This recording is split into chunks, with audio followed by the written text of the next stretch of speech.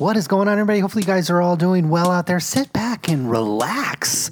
Another edition of the Sports Card Show podcast. I'd like you guys to, if you're on a run, if you're on a walk, if you're driving to work, a lot of you guys, I hear that you listen to me on the way to, like, you're commuting to work, you're going to school, you're on a walk, you're on a run, you're at the gym, whatever it might be, settle in for another edition of the Sports Card Show podcast. Excited to be here. God, not to kind of start it off with a crescendo, but not a ton of like super interesting topics or nothing like super overwhelming, exciting. Considering our last show was, I wouldn't say well received, but definitely got a lot of feedback. I got more requests from card manufacturers and card graders and autograph dealers. They wanted to all come on the show. And, some of you guys that might be picking up the show for the first time here, maybe the last year or so, wonder why we don't have people from Panini or people from Leaf or Steve, Steve Grad was offered up to be on the show. Why we don't take these offers up? It's because these people already have a platform. They have a voice. They have a way to get their message out there if they want to. Certainly, if somebody wants to come on the show that doesn't have a platform yet or is trying to develop their platform, maybe we'd bring them on. And I'm working on bringing some people onto the show, just really kind of collectors or bloggers that are just starting out or whatever it might be. I don't mind bringing them on, but if you already have a platform, you already have a voice, people already know who you are, I don't have any interest in bringing you on. And certainly had our fair share of requests after last show, people trying to get their side of the story. We don't care about your side of the story, okay?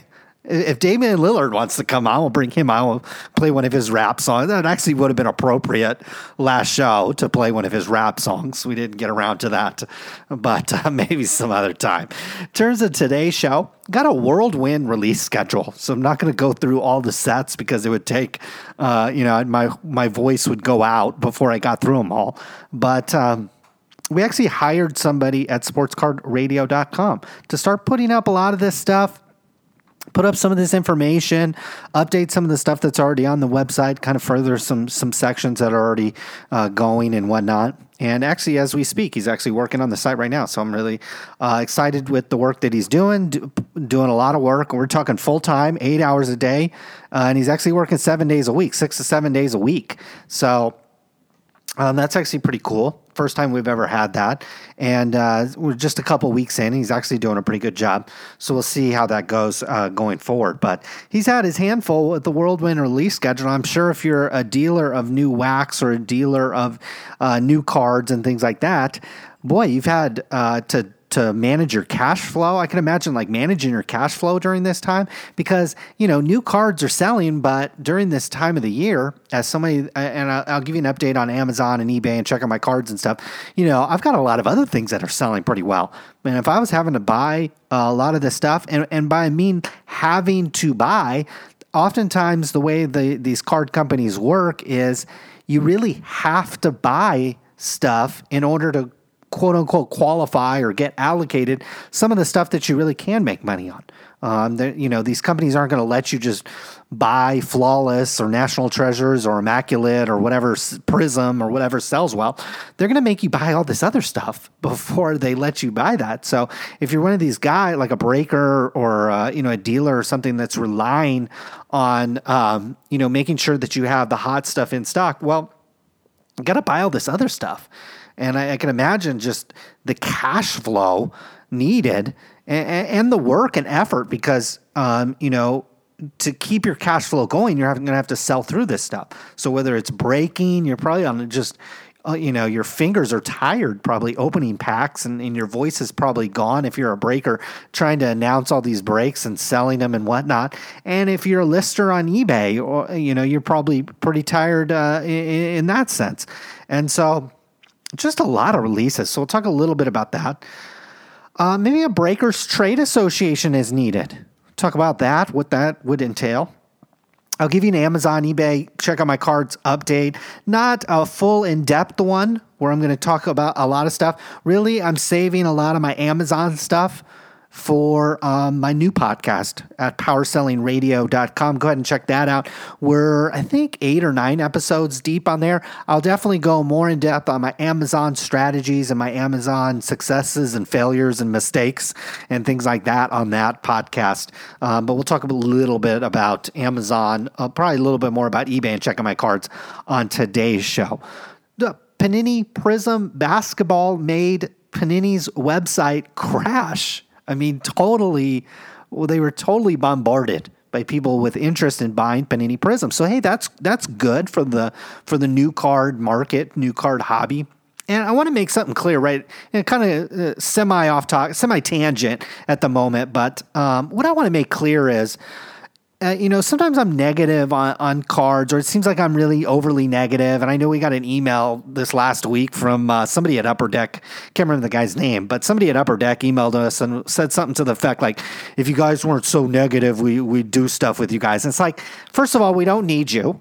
You're not, the people at Upper Deck have never come to my website and clicked on a link and bought something and made me money. I really don't care about you guys, quite frankly. You guys don't make me money. I don't want the cards. I don't want the boxes. It's a pain in both of my butt cheeks to do a giveaway and whatnot, and having to ship all that out. I've got enough, shipping I have to do with Amazon and eBay and all this other stuff that I don't need to have a giveaway and a free giveaway and, to jerk you guys off. Okay. You guys don't do anything for me. So I don't need to be positive to Panini. I don't need to be positive to Upper Deck. Don't need to be positive towards Topps because you guys don't do anything for me. You don't send me any traffic. Not that even if you did, it wouldn't be worth it. It wouldn't be enough. I don't need your love on social media. I don't need your love at any of these events or sports card events or whatever. I don't need that. Okay? The target market for sports card radio is the person that actually doesn't know a lot about cards. It's not a diehard. That couldn't tell you the difference between an Upper Deck set and a Panini set. That couldn't tell you that Panini has an exclusive with football and basketball. And then Topps has an exclusive with baseball and Upper Deck has an exclusive with hockey. These people don't know that. That's the target customer for me. And I've known this through looking at the data. Looking at years and years of stats. That our target audience is actually the person that makes us money is the person that doesn't listen to this podcast. That's why I'm on here saying whatever I want, because it doesn't matter. Okay? The amount of money I make, whether I'm on here slapping butt or talking trash, there's no difference between how much money I make.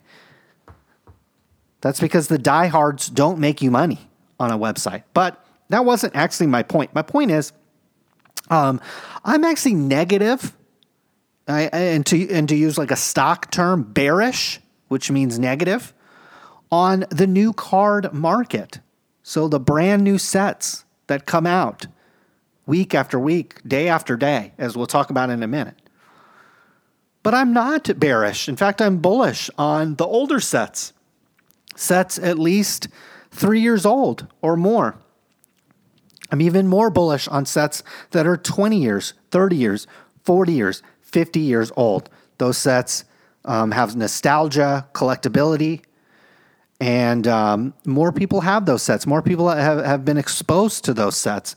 More people, identify with those cards, not $1,000 boxes or $5,000 boxes, or I think Topps is putting out a $25,000 box in the next 30 days. This is not the kind of product the majority of people identify. Degenerate card fondlers that have to be living at home with mom, because I know I can think of 25,000 different things I'd rather buy than a $25,000 box, let alone a $2,500 box. I can think of 2,500 things that I'd rather buy than a $2,500 box. And most average people out there that aren't listening to the show, that have kids, that have a family, that have a house, that have a car, that pay their bills, that pay their taxes, that's what they care about. So I'm actually positive and bullish on the older sets. On the new card market, still a little bearish. But hey, Panini Prizm actually made Panini's website crash. There was so much interest in buying it, mainly because the price was at a point where you could resell it for money. There's certainly plenty of cards in there that could be worth well more than, I think they were $120 each for these Panini Prizm first off the line boxes at Panini. So we'll talk about that. Finally, 2018 football.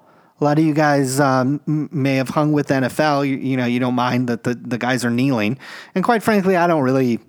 I do want to make America great again, and I think it's funny that Trump started kind of the rift with the NFL a few weeks ago, and it certainly was getting more attention.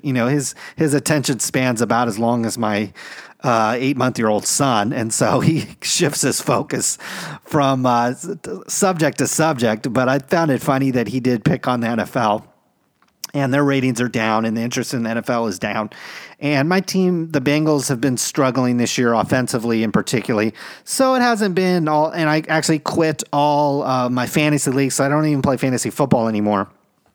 But 2018 football, I think, is going to be excellent. It's going to be really exciting. It's going to be, should have a lot of collectability.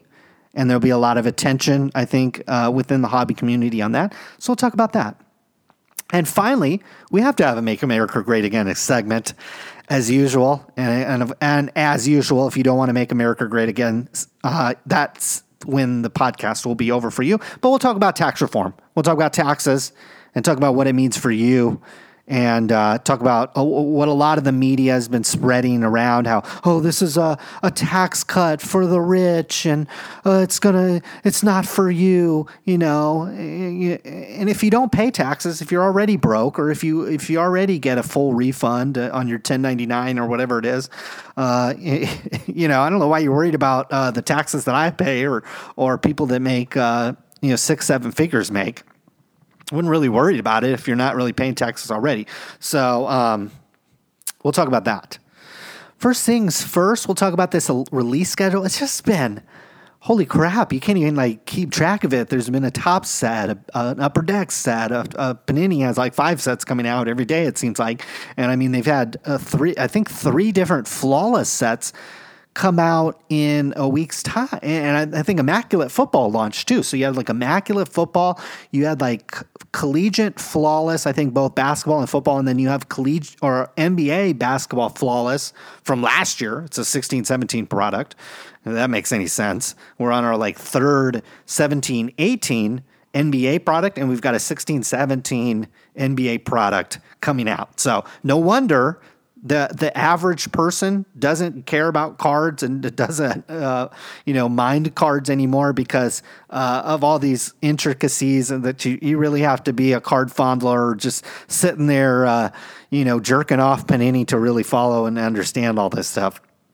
But boy, like I was saying in the beginning of the show, if you're a dealer or let alone if you're a buyer, if you're trying to collect a certain player, if you're trying to collect Alonzo Ball cards or Tatum cards or whoever is, in the NBA or hockey. I'm not really familiar with hockey, and we're at the tail end of baseball, and obviously you got Judge in there and Bellinger, and there's probably some Astros cards that people are excited about, given that they just won the World Series and stuff. So, but man, boy, your cash flow's it's got to be really hard to keep up with this stuff. And I really look at it as it'd be really hard to capitalize on any one thing when you've got that much stuff flowing through your fingers.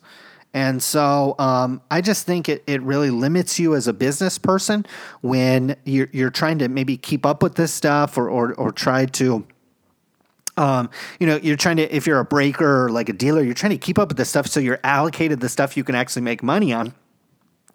I really don't know if it's worth it. I would maybe think about specializing in one thing, and then so if you specialize maybe just in basketball cards, or just specialize in baseball, or just specialize in certain kind of breaks, or really deep breaks, or 50K, maybe not 50 case breaks, but 10 case breaks or something, where you're doing, instead of doing it all, you're doing, you specialize in one thing. And I've said that on the show before. If you're trying to break into the breakers market or whatever it is, or maybe even, not just a breaker, but if you're breaking in as like an online dealer or something too, or maybe you're breaking a little bit, maybe you're selling some other stuff on the side, I think it would be really wise to specialize in one thing or one style of break. And obviously you could branch off from there, but really what I think would be wise is to, you could specialize in just basketball, just specialize in 10-box case breaks of baseball or whatever it is. But then diversify into something else, because you'd still, if you're trying to keep up with all these releases, I can imagine it could be extraordinarily difficult. And, luckily for me, I've been selling on Amazon, eBay, checking my cards for the last, I've been doing that for a while, but Amazon in particular over the last 4 months or so, 4 or 5 months. And, I found my groove, found my lane, found what I'm specializing in. And I do specialize a little bit in kind of the brand new board game and stuff like that. There is an advantage to getting those and getting them up on Amazon for being one of the first people to have them up on Amazon. And before, it kind of gets saturated, the market kind of gets saturated, or Amazon themselves starts selling it or whatever.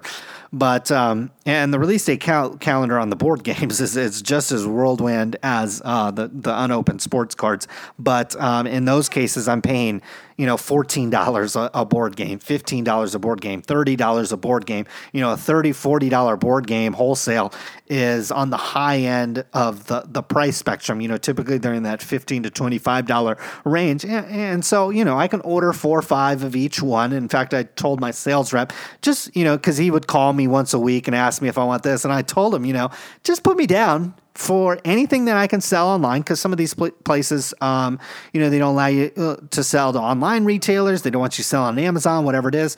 And there's a couple of them out there that do that. I say, hey, anybody that allows me to just buy it and sell it on Amazon, I'll take 4 of each. And, just put me down for 4 and call me when they come in. We'll put together another order and we'll get it shipped out.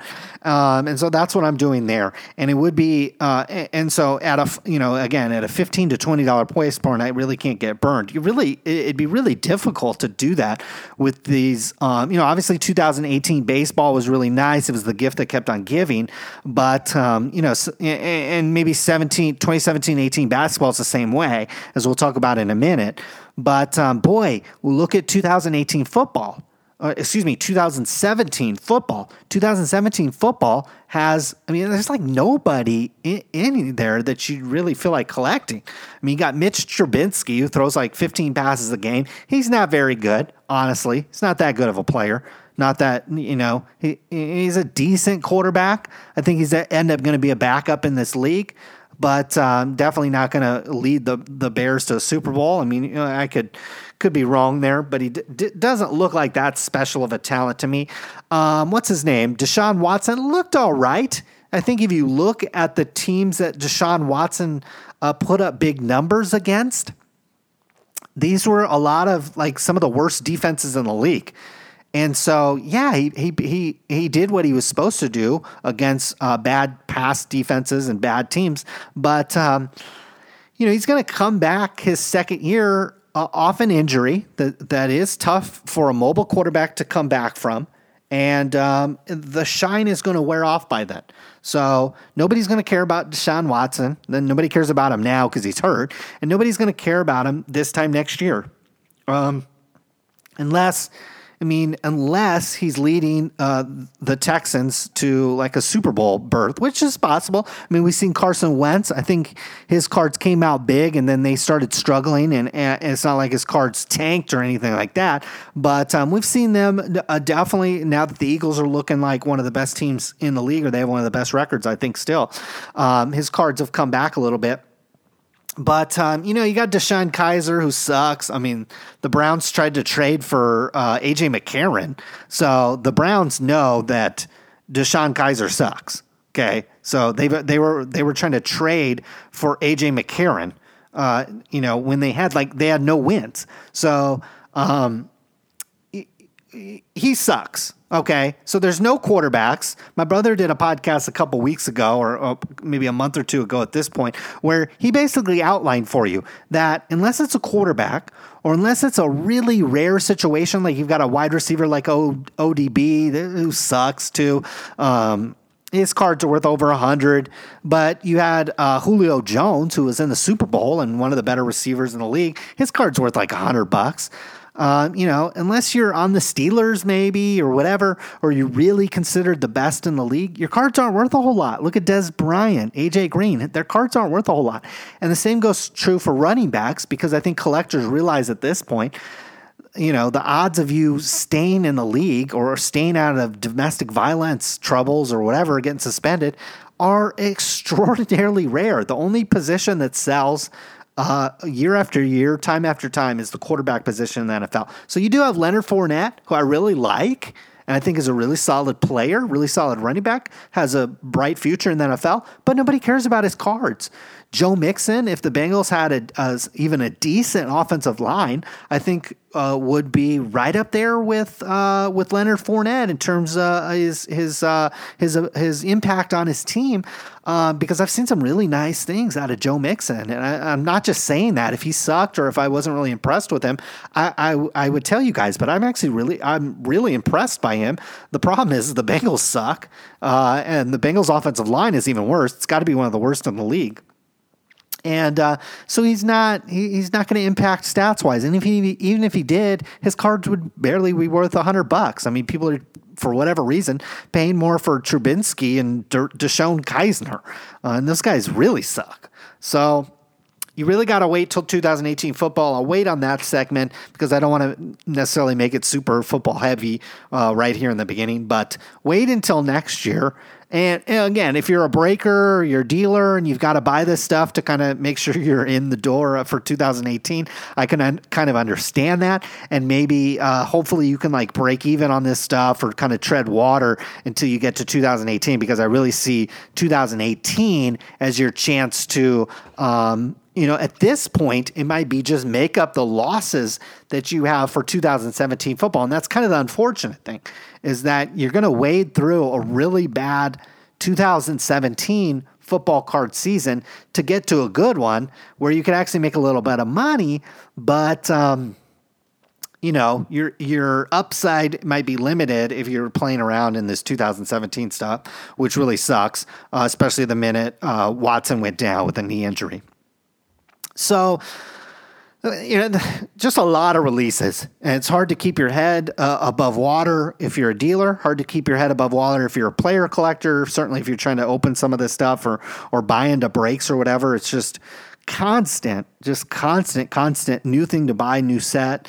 And whether or not this is sustainable, it's been going on for long enough that I guess it is sustainable. I guess there's enough people out there that buy this stuff for the profit margin.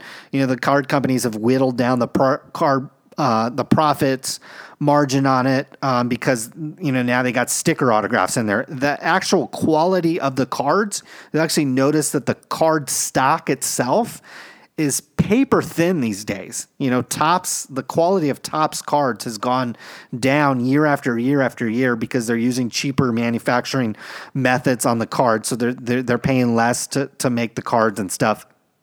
And the cards themselves just aren't as sturdy or as I don't know what the word is, but they're just not quite as nice as they were, a couple years ago, even when they were pumping this stuff out. So they've the card companies have managed to cut, put less and less and less in the products themselves, and raise the price. They actually have the price has gone up on a lot of this stuff, and they've reduced the number of packs, reduced the number of cards, reduced the quality of the cards, reduced the number of on-card signatures. And we know with Panini, they're literally buying like Mitchell & Ness jerseys and Reebok jerseys and Nike jerseys off the shelf and putting it in there as, it's not even like player worn. It's just like material. It's like, here's a Chicago Bears jersey with Mitch Trubinsky on the card. It's just, it's just gone on and on and on. And I can expect that to continue as we go forward. One thing I think that would be interesting, or at least helpful for the hobby, especially in the wake of having some scams with the group breaks, and I'm sure they happen more often than we even know, or I even follow closely enough to identify with. But what I think would be kind of interesting is if I think there's probably only like 4 or 5 breakers that try to do every product and that try to do it the right way and try to have a high quality stream and a high quality experience for their customers. I think it'd be wise for those 4 or 5 people to start like what may be called like a group break, trade association, or a club, or something like that, or membership, or whatever. You got like the NRA and the AARP and AAA even is kind of like a membership club or something like that. And I think you could provide some benefit for your customers. It could provide some stickiness for your customers. And the things I think you could provide, and you may not even ever have to pay out for this kind of stuff, is some kind of like insurance. So if somebody does get scammed, these guys pull a Brandon Cooks out of 99 and Brandon Cooks out of 99. Brandon Cooks out of 99. If that kind of situation happens and people feel like they were ripped off, or maybe you can't compensate them for what they perceived that they lost, or the perceived hit that went out the window or whatever. At the very least, these guys can get their $30 back or their $40 back that they spent on the break. Because I feel like you get doubly screwed oftentimes if you get screwed on a break. You feel like, oh, I paid for the break. I didn't get the card. I didn't get the shot at the cards. The guy's stream went down or whatever. I feel like, those people should get their money back at the very least. I think, if you had some membership dues or whatever, you guys, pooled a little bit of money together, you could basically provide some insurance. You could provide some loyalty programs. You could provide some incentives for people to not go to these other breakers that just start up, or doing it in mom's basement, or doing it on their cell phone or whatever. I think, strengthening, if you're like a quote unquote leading breaker, if you're doing it a lot, look to strengthen your position at the top, and look to squash the little guys underneath you, because they're actually probably doing more harm to your business than you even realize. And I think like a trade association or a club or like a membership thing, or, whereas like I know the companies have tossed around authorized breakers. I think you do that yourself. Make it to where, you recognize yourself as an authorized breaker. This is, these are the kind of protections that you get if you break with me or whatever. I think having those kind of things out there, also standardizing some of this stuff, because I think one of the issues I could see within the breaker community is getting new people in the door. Okay, you probably have your own core customer that's rotating probably between you and maybe 4 or 5 other breakers or whatever it might be. Or only come in the door when it's football season, or only come in the door when their team has some hot rookies or some nice cards to be pulled out of the sets. I think you could create some stickiness there. Create a way for them to only want to come to you, and also create. What I really was wanting to say was, create some ways that new people can get into it. So some standardized rules. So it's where, like, if I pull a dual card, 2 different teams, this is what happens. If the stream goes down, this is what happens. If you go hitless, this is what happens. I think everybody a part of this membership group should agree to send out base cards unless the buyer declines that option.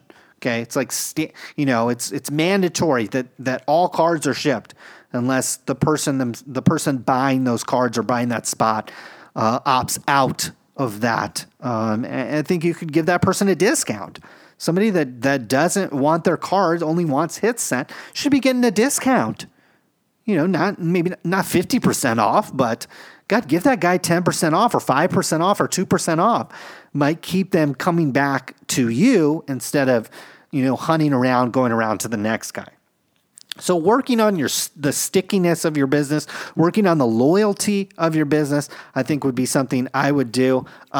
In the breaker specific thing, really overarching. If I was like in breaking, I would be like looking to specialize, whether it be one sport, one type of break, and I'd be then taking all the extra time that I had, just all the extra time I had, and start diversifying into other avenues. Because as somebody that's been selling on Amazon and eBay the last 4 months, rather seriously, I've been selling on eBay for 15, 20 years almost. But Amazon in particularly over the last 4 months or so, gosh, there's a lot of opportunity out there. If you really know what you're doing and you really know what to look for, there's cash flow opportunities and kind of easy. I would call it like almost like easy margin to be had, where you're really just buying this stuff from a distributor and literally turning it around, putting it in a box, sending it to Amazon, and it sells. So, we'll transition into that. So again, I have a new podcast, kind of new. It's been, I think I'm in my third month or so. I've only done 9 shows or so. I haven't had a ton of free time lately, but hopefully over this holiday period, I'll be able to record maybe 3 or 4 more to close out the year. But been focused on Amazon in particular, and a little bit of eBay. I did order some stuff from a distributor, and then that brand decided to limit who can sell on Amazon. So I literally had to, I literally placed a $2,500 order with my distributor of like almost all stuff that ended up being gated off of Amazon. And I had already sent it into Amazon. Like it was literally, I sent the products in to, and the stuff was like on UPS trucks going to Amazon. And then I find out, oh no, I can't sell it. So the minute it gets to Amazon, I literally had to turn around and send it back to me. Luckily, at that time, Amazon was offering a free removal, which means I literally could click a button and have all that stuff shipped back to me. So, but needless to say, I've had over $2,500 in inventory in kind of limbo. Luckily, I've been able to list a lot of it onto eBay, and a decent portion of it has to move. On Amazon, it'd be all gone. But unfortunately on eBay, the velocity of sales not quite there. But it has been not bad. And quite frankly, by the brand gating off on Amazon, the price has actually gone up quite a bit. And so the prices on Amazon have gone up, which I think has turned people to kind of price compare onto eBay, which helps me because I'm really trying to kind of dump this stuff off close to cost or a small profit margin. I've actually made profit on a lot of it. But I'm boxing this stuff up, packing and shipping it myself. So not quite as efficient as just boxing up once and sending it into Amazon. But other than that, it's been going pretty good. I actually have a private label product that's selling on Amazon. And by private label, it's basically my own product. It's a product that I had manufactured and created. And it is it's kind of like collectible space, not in the sports cards or anything like that, but it is kind of a collectible like area product. And it's pretty cool. And it's actually been selling fairly well. It actually sold out.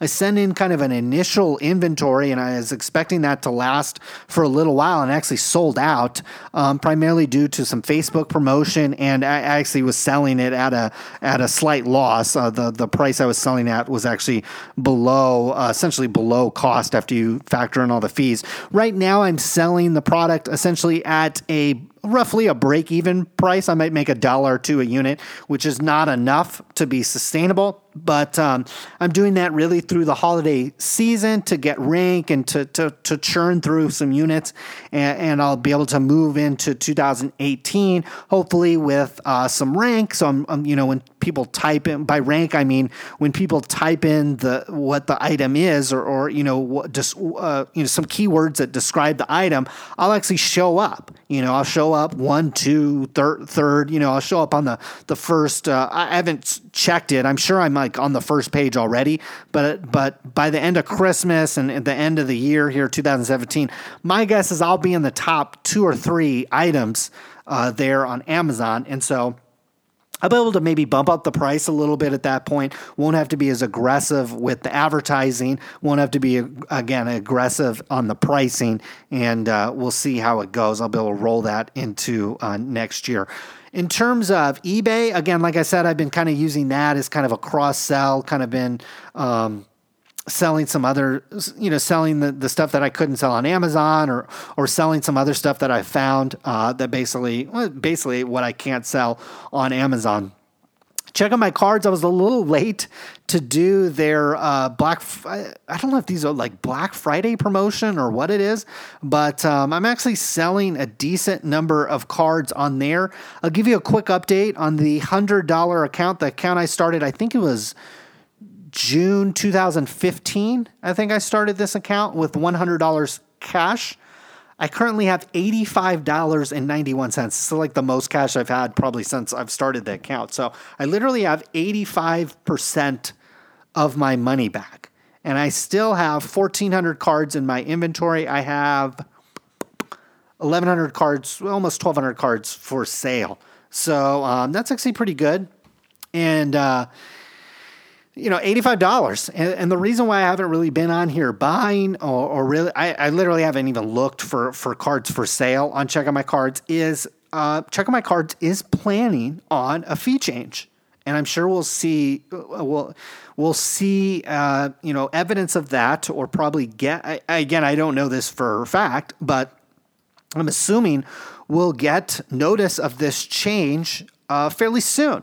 And last time that Tim from Check Out My Cards raised the fee a nickel, people started flipping out, and everybody thought it was like the end of the world. And last time I checked, people are loving their deals and the stuff that's going on Check Out My Cards right now, because it is pretty easy to make some sales, and the cards are selling, and I've been having a lot of luck moving through my inventory. But I don't really want to buy anything until I really know what the fees are going to be, what the cash out's going to be.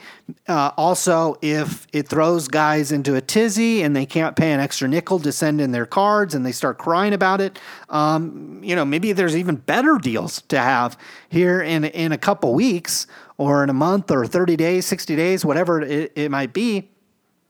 There might be some better deals to have, because guys start flipping out that they've got to pay an extra penny to store their cards. I really don't know. I don't really know what the changes might be. They might be favorable. They might not be. Either way, I want to have some cash on hand. And, I have $85 on hand. What I would like to do at some point, I think would be kind of fun to do, is actually withdraw $100. And in Check Out My Cards case, it's 20% to cash out. I would need to withdraw $120 to net $100. And that's kind of what I want to do on this account. I want to basically be looking at it then as a complete free roll, where it's literally, I have the account going literally for free. Everything in there was free, because I, whatever money I spent on it, I am literally cashed out. And in like Jim Cramer's term, I'd be playing with the house's money, apparently, which I think is actually a bad. Jim Cramer always tells you, oh, your stock goes up 50%, sell 20% of it. If it goes up 80%, sell another 50%, be playing with the house money. I actually think that's terrible advice. You should let your winners run in the stock market and cut your losers very quickly. Your stock goes down 20, 30%, cut it. Set a stop loss underneath. Find the supply and demand zones underneath the stock price and sell it once it hits that point. I actually got stopped out of Tesla stock. I'd bought Tesla stock at 260, and it had gone up to, I think, 380 or something. So I was thinking, I'm the man. Because it was literally all in 1 year. I think it was all in like a 6-month period of time. I'd bought Tesla at 260 something. It had shot up like a couple months later at 380. I'm thinking I'm the man. I'm looking at Rolexes and all this other stuff. And then the stock starts retracing, starts coming back. And I look at a level and I'm like, if it breaks this level, it's going to go down, keep going down. And so I was actually stopped out of my Tesla stock. I still got a couple shares left. I didn't sell it all. But at a $300, it's $300. It's a $300 stock. So, I'm not that old. I'm 35 years old. So it's not like my portfolio is millions and millions and millions of dollars. You got to rebalance and keep in high flying stocks like that. You've got to be careful of. I've got other stocks that are down. I've got, limited brands and ConocoPhillips. I bought a little too early.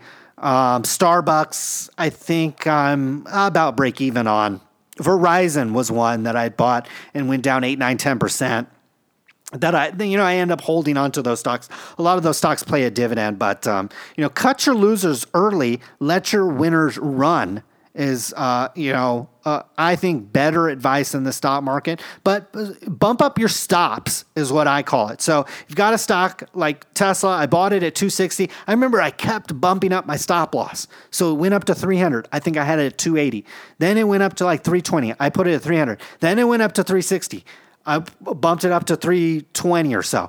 Then the stock went all the way up to 390 or something, and I kept bumping my stop losses up, keep bumping up. Finally, the stock reverses course, and I look at my phone, and it's like you sold 8 shares of Tesla for $340 something dollars. So,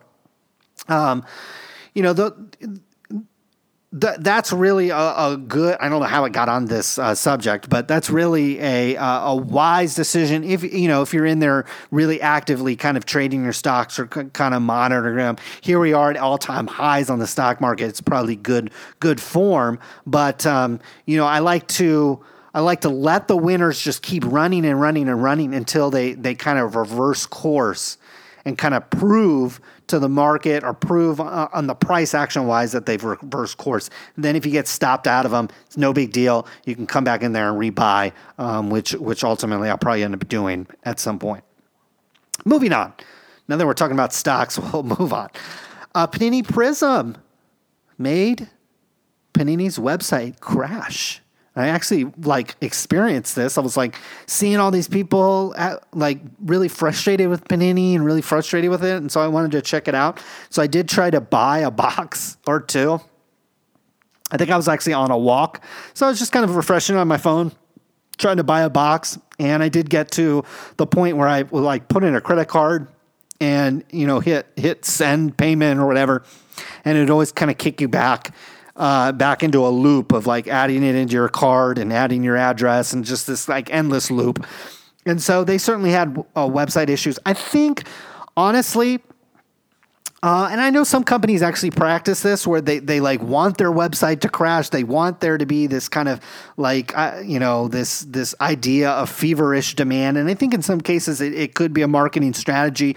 But I did see a lot of negative reaction from people. I think a lot of them were more bummed that they didn't get their boxes, that they thought, I'm going to buy these boxes for $120 and go flip them immediately on eBay for $300, or I'm going to, open them up and pull all these cool Lonzo Ball cards or whatever it is. I think people were probably more bummed about that. And then when they started having trouble with the website, they kind of blame their troubles on Panini. But I still think a more effective strategy for Panini in this case would have been to create kind of some marketing buzz around a lottery on some of the, you don't have to do this on all the first off the line stuff, but stuff like this Prizm was so obvious where it was $120 box and it's going to sell all day long for probably $250, maybe even higher than that. I really don't know, but I guarantee you that stuff's selling for over $200 a box. I can imagine. I think on something like that, where it's so obvious and where the demand is going to be so heavy, I think what I would rather do with Panini is actually create maybe a couple weeks long of buzz where you're going to hold a lottery for those. So it's come to our website, come to our app, enter your email address. And then you'll be entered into a lottery for a chance to buy, call it 2 boxes or however they decide to allocate it after the lottery would be up to them.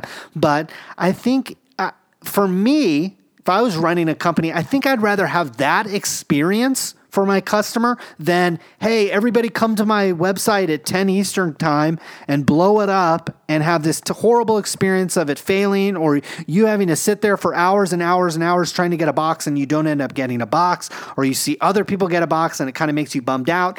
I think what I would rather have as an experience for my customers, if I was Panini, would be, hey, come to our website, come get these first off the line boxes for an amazingly low price, $120. This is, an incredibly low price, and you're not going to be able to find this price anywhere else. And there's exclusive parallels in here. There's Lonzo Ball, whatever. Enter into our lottery. And Nike does this actually with their shoes. With not all their shoes, but the really, really hot releases, they do the exact same thing on their app, where it's what Nike actually does is there's a time set for the lottery opens, and then there's a time when the lottery ends, and really they only do it for like an hour and a half or 2 hours, or it's not a long window where they allow you to enter this lottery. So you enter the lottery, and then they tell you within an hour or two whether or not you quote unquote won the opportunity to buy the sneakers. And so I think if I were Panini going forward, I think I would rather have that experience for my customer, where it's, hey, come here, give me your email address, give me your phone number, whatever it is. And what the other reason why I'd rather do that is Panini, then you could remarket all these people. Look at all these people that came to their website and didn't give Panini any information at all, or really didn't give Panini really anything other than maybe some website clicks. Whereas if I would have, I would have put my email, I'm going to put like 3 or 4 emails, into their system. So now they could be marketing me with a newsletter, or marketing me with, oh, we're sorry you didn't win the Prizm box. Maybe here's I think what would be really wise, Panini has first off the line boxes. Well, send me hey, we're sorry you didn't win the opportunity to get these first off the line boxes. Here's some Panini instant cards that you can buy. Here's some blaster boxes of this product you can buy. Here it is on our website. It's not the first off the line version, but here it is at full retail price on our website.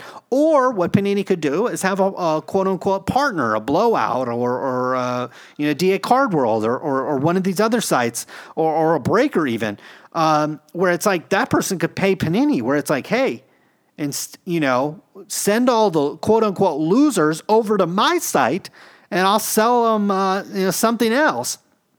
I think I'd much rather prefer that that marketing technique, marketing tactic, if I was Panini, than, hey, everybody come to my website. Because I was hearing people were like calling Panini. So Panini's customer service got blown up on that day through email and telephone. Their website got blown up. So that means it probably put pressure on their web hosting service and their IT department. I don't think they have an IT department, but on their IT providers, probably a better way to put it. So, and all for what? And look at all I saw a lot of negative response to this. So in some ways, I think for Panini, it was good. It drove some interest. It showed that there's a lot of interest in these basketball cards, which is not surprising if if you're not a Lonzo Ball hater or Big Baller Brand hater or whatever. Let's be real. All this demand and all this interest is because of Lonzo Ball. People aren't buying these boxes and paying a triple premium for I can't even remember the Fulton or whatever, Fultz or whatever, got drafted by the Sixers. He's sitting on the bench. Jason Tatum, I think, got hurt too. I mean, I think people are mildly excited about his cards, but not to the extent Lonzo Ball and the attention that Lonzo Ball is getting. So again, I think if I was Panini, I'd much rather have a different experience for my customer whenever these situation arise. I think in most cases, most scenarios, hey, come to our website at 10 p.m., 10 a.m. Eastern time and buy the box. I think in most cases that works. But when it's, for a fact, the demand is going to be overwhelming, I think I would do it differently. And companies like Nike and Adidas and a lot of these other companies have developed strategies that are far better lottery strategies, and certainly like on Ticketmaster, if I've experienced this, and trying to buy lots of different things online. There's other techniques, other strategies that work better than just come to our website, make it crash, and if you're able to get through our servers and our system and buy it, you're one of the lucky ones. I don't think that's a positive experience. I don't think that's it's a negative experience for a lot of these people. Do they want to do that again? Like, do they want to relive the experience? I saw people saying, "Hey, I was late for work, or I didn't go to work, or I didn't go to class, or whatever it is, or I wasted 3 hours doing this." I don't think you want to have people do that over and over and over again. It ends up being a really poor experience, a negative experience. A much, much, much more positive experience would be to do a lottery, and then you get that person's information, whether it's you can text, send them text message marketing, maybe get people to download the app. In order to enter the lottery, you got to download the app. So it's a great way to get downloads for your app, which is hard to do anyways. You can enter the lottery on the app. You can enter your lottery by following us on Twitter, following us on Facebook, following on Instagram. You could get all these touch points with your customer by doing a lottery. And then if they don't win, you can market them again and again and again and again and again and again. That to me would be way, way more effective. You can just tell. You can tell the people that run Panini, I don't know what school they went to, if they even studied marketing, or if they even pay attention to what other companies are doing, and not Topps. I'm not talking about what Topps does for marketing or what Upper Deck does for marketing. We're talking about the bottom of the barrel in terms of marketing ability. Look at what Nike's doing for marketing. Look at what Tesla does for marketing. Look at what look at what Big Baller Brand does for marketing. A lot of other companies that are marketing themselves way, way better than Topps, Panini, Upper Deck. I wouldn't look to them for marketing inspiration. And I think if these companies did that, they would provide a better experience for you, the customer. You'd be more apt to come back or more to try it again and again and again. Because, gosh, I've entered at least a dozen of these Nike lotteries for $1,000 shoes or $500 pair of Jordans. I haven't won a single one. Literally, I've always gotten the message, the push notification. Sorry, you didn't win. Hey, I don't feel that bad. I keep entering them. I've ended up going back and buying more shoes there.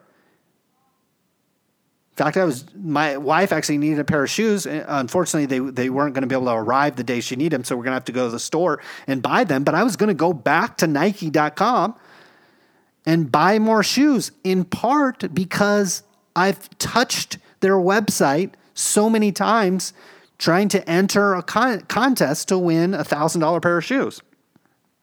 Or it's not even like a contest. It's win the right to buy a $1,000 pair of shoes or $700 pair of self-lacing shoes or whatever. Drake's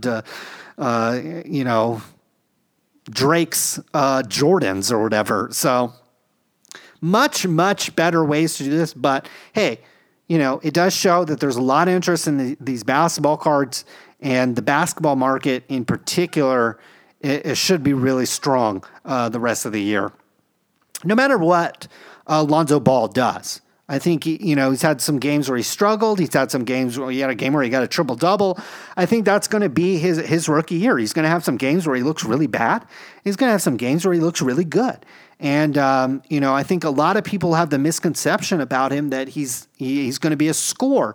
I don't see him as a player that's ever in his whole career. I don't ever see Lonzo Ball ever averaging more than 17, 18 points a game. That might actually be high.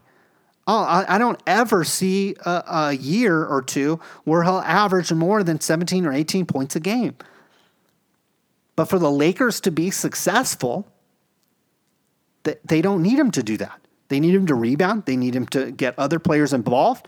I see Kyle Kuzma as a guy that I think he's already averaging over 17 points a game or 15 points a game. He's a guy easily that could average 20 points a game. Brandon Ingram, another guy, easily could average over 20 points a game. The Lakers will probably sign a free agent at some point, whether it's LeBron James or Paul George, that'll then, again, will easily average over 20 points a game. You don't need Lonzo Ball to average over 20 points a game, and that's not why the Lakers drafted them. And for a lot of you guys out there that aren't Laker fans or Laker haters or LeVar Ball haters or Big Baller Brand haters, I think you might not. It's kind of like the people that hate on Trump. You don't understand how people could like him or vote for him, or it's because you don't get it. You don't understand. You're not in that mindset, and then that's fine. But understand that Laker fans, diehard Laker fans of the Lakers like me, who've been watching them since the 80s, realize very quickly, like watching Summer League. Again, I actually went to Las Vegas and saw Lonzo Ball's first 2 games in Las Vegas. I realized very quickly, this is a guy that distributes the ball, passes, gets other people involved, and is not a big turnover machine. I think he's going to have nights where he turns it over, but he's not a turnover machine, okay?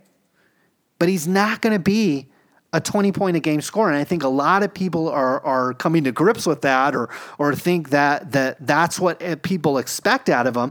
That's not what we expected out of Lonzo Ball. We're not expecting him to average more than 10 points a game, honestly. And again, I would bet right now over and under 17 points a game for his career. Way under. He's not going to be a big-time scorer in this league. And again, for the Lakers to be successful, the Lakers to win game, I know a lot of you guys, if you don't root for the Lakers, you haven't experienced a lot of winning in the NBA, unless you're a Cavs fan or a Miami Heat fan or a Spurs fan. Not a lot of other teams have won championships over the last 20 or 30 years. You literally have just a small handful of teams that have won championships in the NBA over the last 20 years. It's like the Bulls, the Spurs, the Rockets, the Celtics, the Lakers, the Heat, the Cavs, the Warriors. It's not a lot of teams, And so the Lakers want to win championships. We want to win championships. We don't want our guys to win scoring titles. Okay? We've had times when Kobe's won scoring titles and we've won 25 games. Okay? Trust me, you remember the seasons when Kobe didn't average that many points, and you had Pau Gasol and Andrew Bynum, and you had Shaq, and you had Rick Fox, and Derek Fisher, Byron Scott. You remember those years more than when guys were filling it up and you had Cedric Ceballos or Nick Van Exel or whatever losing a bunch of games but having stats, okay? So I fully expect the basketball market to be really strong this year. And again, I think Lonzo Ball is going to be hit or miss. You'll have some of these other rookies that'll be, the one guy that I think is not getting a lot of attention is De'Aaron Fox for the Kings. I've seen him play just a handful of times. I haven't seen his last 4 or 5 games, but the first couple games I saw, the Kings were like playing veteran players. It's like the coach is worried about his job, or like the Kings have this weird idea that they need to win games right now. I'd be having those 20-year-old kids play, 18, 19, 20-year-old kids be playing. Not they had like Vince Carter in the game and like some of these other old players. I was like, what are the Kings doing? I mean, this is the reason why they've sucked. But I was impressed with his game, and whether or not he gets any traction there in Sacramento, I don't know, but I see him as a player that I was very impressed with and thought he was a really, really good player. Could drive it to the basket, could pass a little bit, could shoot a little bit. Really, his strength was kind of getting to the basket. But I really liked his game, and so he's kind of like maybe a guy nobody's really talking a whole lot about that I think could be decent, maybe year 2, year 3, because I think he's only like 19 years old or something like that. So.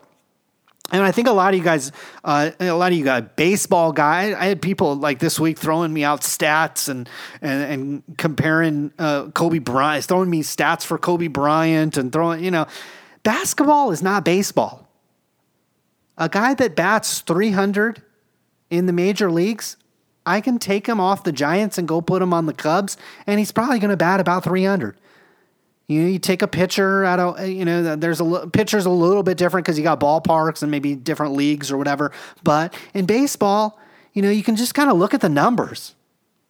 That's not the case with basketball. I think a lot of you guys are making that mistake, evaluating whether it's Lonzo Ball or some of these other rookies. You're like looking at their stats and you're like geeking out on that. That's not what the NBA is about, especially when you're 19 or 20 years old. That's the most important thing. Okay, if Lonzo Ball was 24 years old, okay, we'd be having a different conversation. But he's 20 years old. There's a reason why Kyle Kuzma, who spent 4 years, I think he spent 4 years in college, is averaging 15, 16 points a game. It's because he's older. And those of you that are young enough to remember, maybe young enough at that age right now, there's a big difference between being 20 years old and 21, 22, 23. Those years in your life, you may make like leaps and bounds in terms of maturity and strength and perspective on life. And so as Lonzo Ball gets a little bit older, I think his game's only going to become more refined and more beneficial, certainly for the Lakers. Last sports card topic, we'll talk a little, just really quickly, briefly about 2018 football. I'm really excited about this, primarily because I think we've got 4 quarterbacks at the top that I think are going to be excellent prospects. I don't know how well, I can't predict how great a quarterbacks are going to be. But I think coming in, there's going to be a decent amount of hype around these players. So I think a lot of people are, for whatever reason, are assuming that Sam Darnold, the quarterback for USC, is going to be the number 1 pick. I don't see that. I actually see him, in my eyes, as actually being the 4th ranked. I would actually rank him closer to the 4th ranked quarterback. The by far and away, for me, the number 1 ranked quarterback coming in to 2018 will be the quarterback from UCLA, Josh Rosen. Now, I know he's had a concussion. I think he's had some other injuries that's nagged him actually the last 2 years. But I think if he comes out of this year healthy, again, that's the key for him. If he comes out of 2017 healthy and comes into the 2018 NFL draft healthy, I see him as the number 1 quarterback. And if a team drafts somebody else, one of these other quarterbacks over him, I'd be rather surprised. Very, very surprised. He, to me, looks like the real deal to me.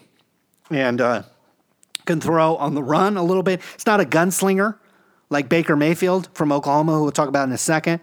But he can move around. Reminds me, Josh Rosen, if Aaron Rodgers and we'll call it Tom Brady.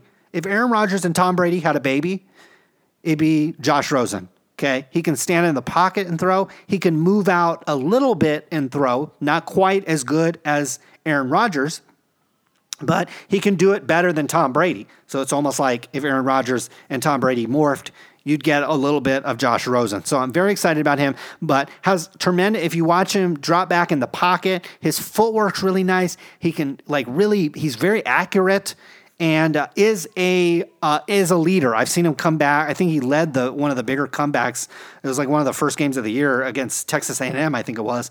They were down by like 40 or something like that. And I think I had like Texas A&M +5, and Texas A&M was like up 40. And I was like, oh, this is like outright winner. And then it was like really close at the end. I think they even lost the game, but they ended up covering. But it just goes to show you, Rosen can come back and win games. And it's not like UCLA is like stacked up with talent at any position. So really like Rosen. I see him, for whatever reason, my instincts tell me he'll be the number 1 quarterback off the board. After that, it probably depends on what team is evaluating, what that team needs. You got Lamar Jackson from, I think it's Louisville. And he is, if like Cam Newton and Michael Vick had a baby, it would be Lamar Jackson.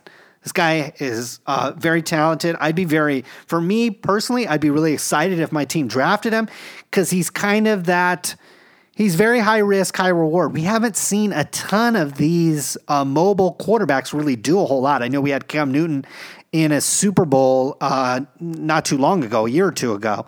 But other than that, honestly, we haven't seen like that mobile quarterback really do a whole lot. I know, Robert Griffin III burnt out faster than, a candle.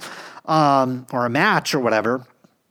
And you've had some other guys kind of hit or miss. Lamar Jackson is pretty good, though. The guy can stand in there and throw, and I've actually seen improvement in that sense, and he can always take off and run. So I think in the right circumstance, I'd really love him, depending on where he goes. Certainly see the Browns selecting one of these 4 quarterbacks that I'm going to talk about. The third quarterback could be, again, a toss-up between the quarterback from USC, Darnold, or Baker Mayfield from Oklahoma. I would prefer, if it was me, Baker Mayfield, because he is like as if Aaron Rodgers and like Brett Favre had a baby. This guy is kind of like he can move around the field. He is a mobile quarterback. I think that will translate well to a team that doesn't have a very good offensive line. Knock on wood, maybe the Bengals decide to move on from their quarterback, who's a loser, and actually tries to draft a winner who could be Baker Mayfield. Finally, you have the USC quarterback, who reminds me a lot of Carson Palmer, who looks really good, who people are going to say is really good, but is really good at throwing it to the other team or really good at turning the ball over and not that big of a winner. I think he's going to win some games and be a solid quarterback. But for me, I'd rather have the other 3 quarterbacks before him. How the NFL teams end up evaluating these guys, I don't know. How injuries and interviews and off the field stuff impacts these guys, I don't know. It's also, we got draft positioning. I was really surprised when the 49ers traded a 2nd-round pick for Garoppolo. For me, that was like, whoa, what are you guys doing? You guys are going to have the top pick anyways. Why are you trying to trade for a quarterback? But maybe the Niners are, I think what we could see next year is actually a lot of trading out. I could see that we have some quarterbacks at the top of the draft, and I could see some trading out of the top pick. I certainly see the Niners. The Niners actually probably, if Garoppolo looks decent, I could see that actually being maybe a more effective strategy for the Niners than going with a Josh Rosen or a Lamar Jackson or something. But because the Niners they have so many injuries and stuff, they probably could use more picks than one particular player. But I certainly see the Browns, probably going after one of these quarterbacks. I don't know who some of the other bad teams are in the NFL, but the Bills probably need a quarterback. The Jets need a quarterback. There's a lot of teams that are going to want a quarterback, need a quarterback. I could see we have a run on quarterbacks very, very early in the NFL draft next year, and that could set up a wonderful 2018 card market where you have, again, I rattled off 4 quarterbacks. I honestly could see all 4 going in easily the top 10. I could see all 4 going in the top 5. I am not aware of the defensive backs or the defensive ends that tend to get drafted high, or offensive linemen and defensive ends tend to get drafted really high. And occasionally receivers as well. I don't think there's any of those really, really top end wide receivers coming out this year. But I literally could see 4 quarterbacks taken in the top 5 picks of the 2018 draft, which would literally, because a lot of you guys don't follow college football.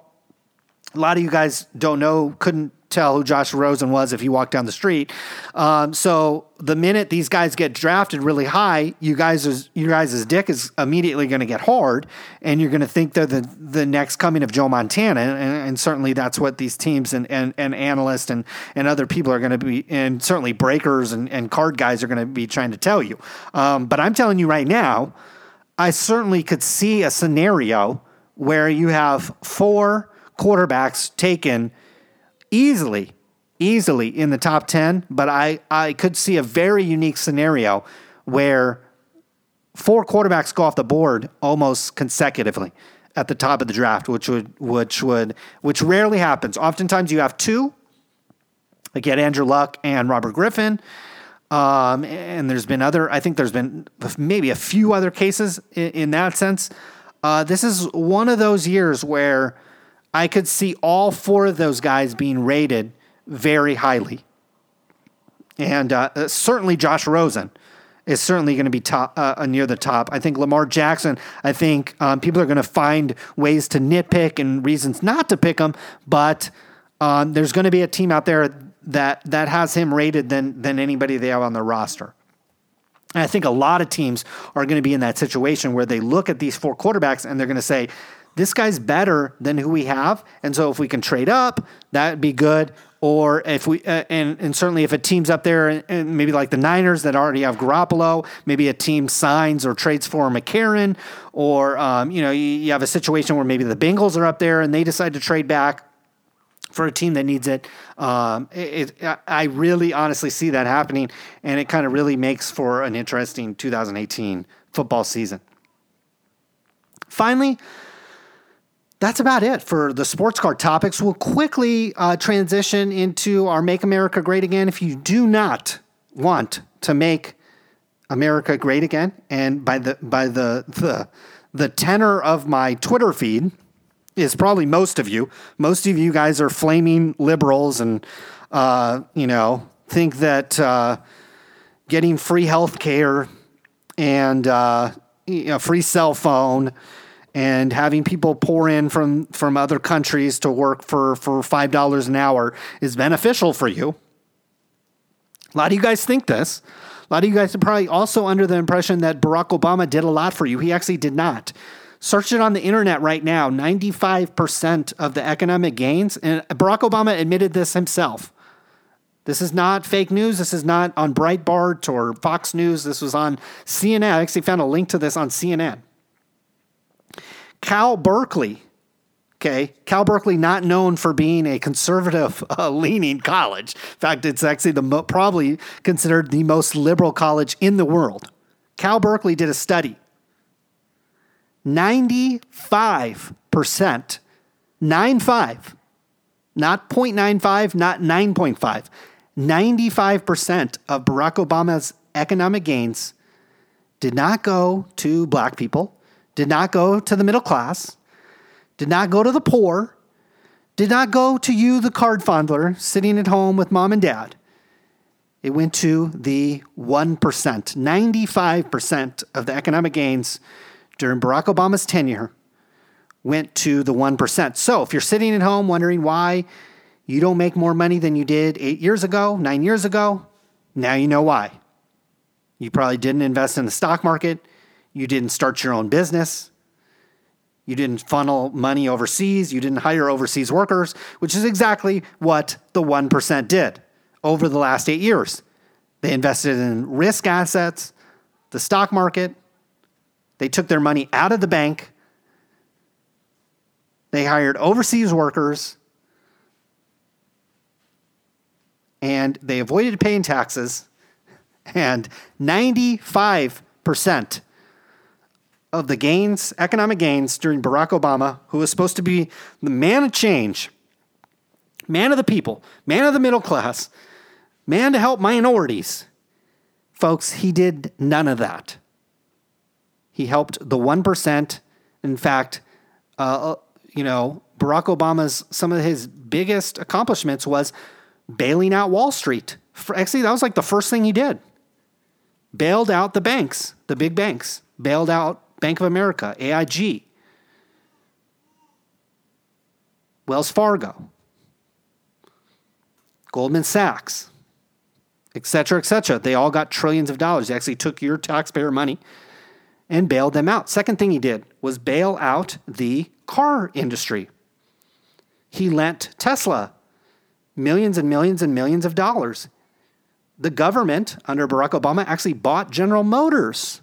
So General Motors at one time was, you, the taxpayer, you actually owned General Motors. The federal tax credits for buying $100,000 Tesla cars went into effect. So to buy a Tesla, you get like a $7,000 tax refund or something like that.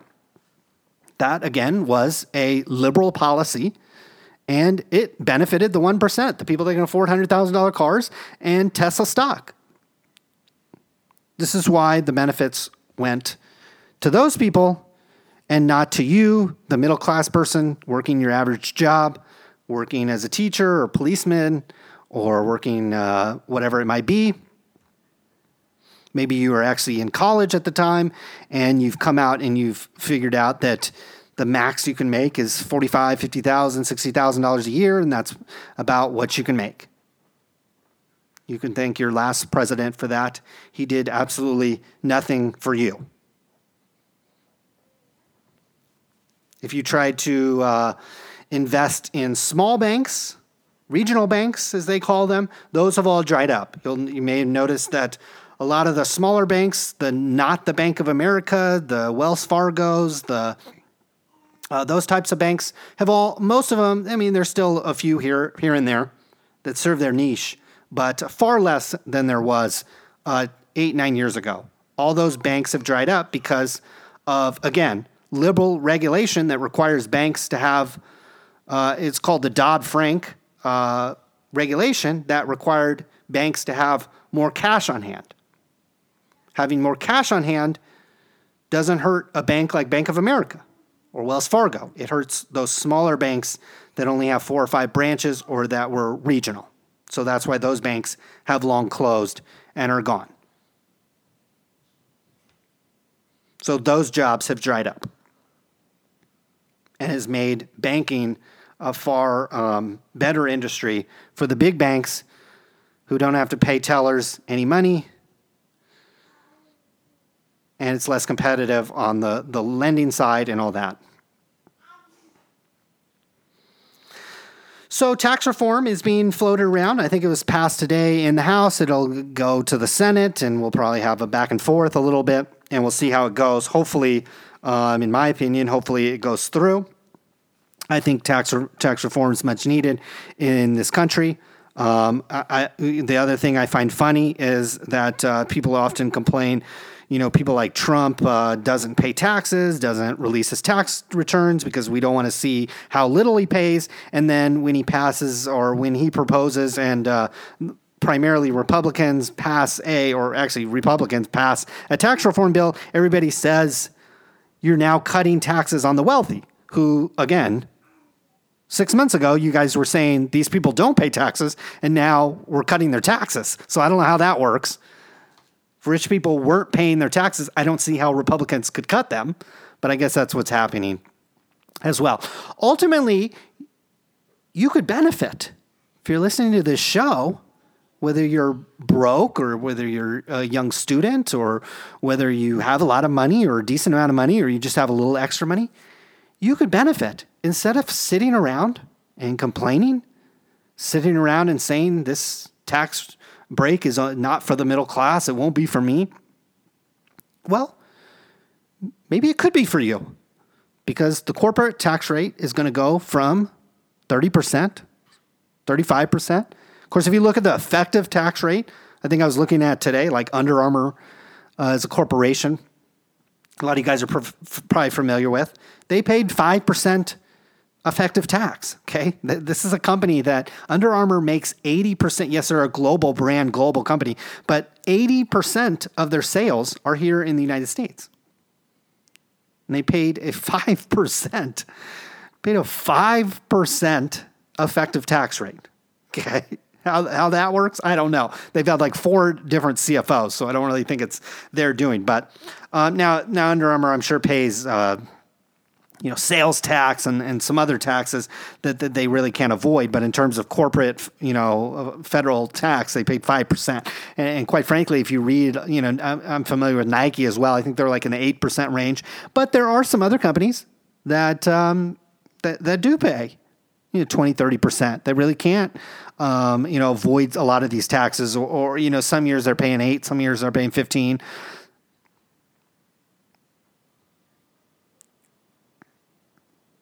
You can benefit there. Not getting a job. Don't think you're going to go work at Under Armour or go work at Nike or something. If you want to, that's fine.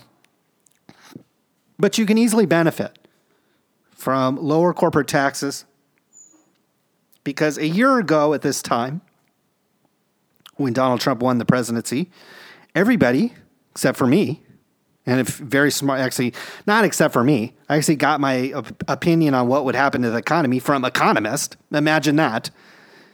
If you listen to ESPN, or not ESPN, if you listen to CNN and even Fox News or MSNBC, a lot of these people that have liberal study degrees or communications degrees or Middle Eastern basket weaving degrees, I'm sure Rachel Maddow has not sat through an economics course. I'm sure Chris Matthews has never sat through an economics class. I'm sure Jake Tapper didn't take economics class in college. So shame on you if you're now listening to these same people tell you what's going to happen to the economy or to your taxes. These people are not CPAs. These people are not tax experts. These people are not economists. Again, these are communication majors. These are liberal studies majors. These are women studies majors. These are, South African religious study majors. These people know nothing about taxes, especially your own taxes. So I encourage any of you out there, don't make the same mistake. Okay, we've had a year go by that Donald Trump was president. Okay. Don't make the same mistake over the next year where you sit around and all you do is mope around and say, oh, this is he's only going to help his millionaire, billionaire buddies. He's only going to help the corporations. Well, ding dong, knock, knock, knock, guys. Guess what you can do? You can open up a Charles Schwab account. You can open up a Robinhood is actually what I use to trade. I mean, I have 4 or 5 accounts, a couple different banks or brokers or whatever. But when I just want to buy a couple shares here and there, $100, $200 here and there, I pop open my Robinhood account because it's free. And so buying 2-3 shares at a time is actually, you're not getting eaten up by commissions. But I think right now, it's Fidelity and Schwab are kind of the lowest on the per trade. I think they're down to like $4.95 a trade. That's like nothing. Even if you're doing like $100, $200 here and there, that's nothing. When you're investing in the stock market, you are doing what the 1% does with their money. The 1% doesn't do anything with their money that you can't do. I think that's what a lot of people don't understand. Sure, yeah, Warren Buffett has a lot of money. Sure, some of these millionaires have lots of money, and they can leverage it a little bit better than you. But it doesn't mean that you can't benefit either.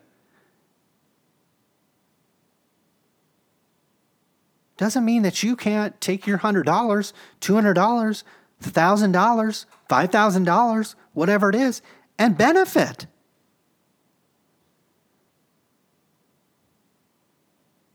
Because again, look what Barack Obama did for you. He did nothing for you. Maybe he gave you some health care that's probably gone up in price every year since he gave it to you. But did your wage go up? Did your wages go up? Have you found that instead of working full-time, now you're working part-time? Or you have to work 2 part-time jobs now to make what you were making full-time? Well, that's because you got free health care. And employers don't want to have to pay for your health care. So they hire you part-time and let you get on Obamacare. That's why there's all kinds of part-time jobs available. You can go work part-time anywhere. Everywhere I go, literally everywhere I go. I was at AutoZone today buying windshield wipers. Now hiring. I was at the donut store. Now hiring. I was at Target the other day. Hiring. Home Depot. Hiring. They're all hiring part-time. No benefits. That's because of Obamacare. None of these companies mind hiring you for whatever it is, $12 an hour, $15 an hour. They don't mind hiring you for that because they don't have to pay you any health care.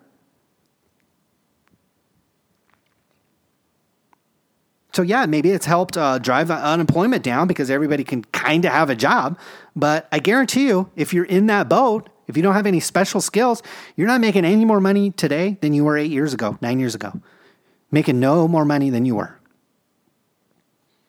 Whereas the rich, they're buying the new Model S. They bought a Tesla every other year. They've gone from having one mansion to 3. So, instead of thinking like a broke person, thinking like a CNN anchor, thinking like an MSNBC anchor, who, again, majored in communications, majored in Middle Eastern religious study basket weaving, you need to start thinking like the 1%. Think like the rich. Think like Donald Trump. Are you going to turn $1,000 into $1 million overnight? Absolutely not. Nobody does that. But you can certainly take your $100 and turn it into $300, and then take that $300 and turn it into $450, then turn $450 into $800, and then into $1,000, then into $1,200, and you can slowly grind that up, and eventually have some financial security, because you're going to need that. Because no matter what happens, if you're my age, around my age, again, I'm 35 years old. If you're around my age, and especially if you're younger, you're not going to get Social Security. You're not going to get Medicare. The money's not going to be there. It's already spent. It's already gone. I saw floating around today that Donald Trump's tax plan is going to add $1.5 trillion to the deficit. That's if we don't get growth in the economy, which I actually think we'll get. But at the same time, I think those estimates are always under. I fully expect Donald Trump's tax plan to add to the deficit. Guess what? Over 8 years, Barack Obama added more to the deficit than all the other presidents before him combined. That's not something Rachel Maddow is going to tell you. That's not something Jake Tapper or any of those other talking lunatics are going to tell you. They're going to tell you, oh, this is for the tax cuts are for the rich people and you don't benefit. And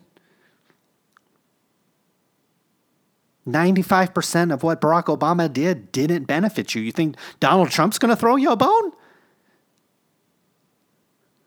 I mean, you got to be dumber than these Middle Eastern basket weaving, commentators that feed you this junk. Again, if Barack Obama didn't throw you a bone and 95% of what he did went to the 1%, you really think Donald Trump's going to be any different?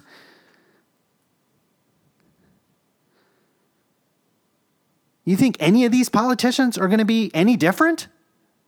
Of course not.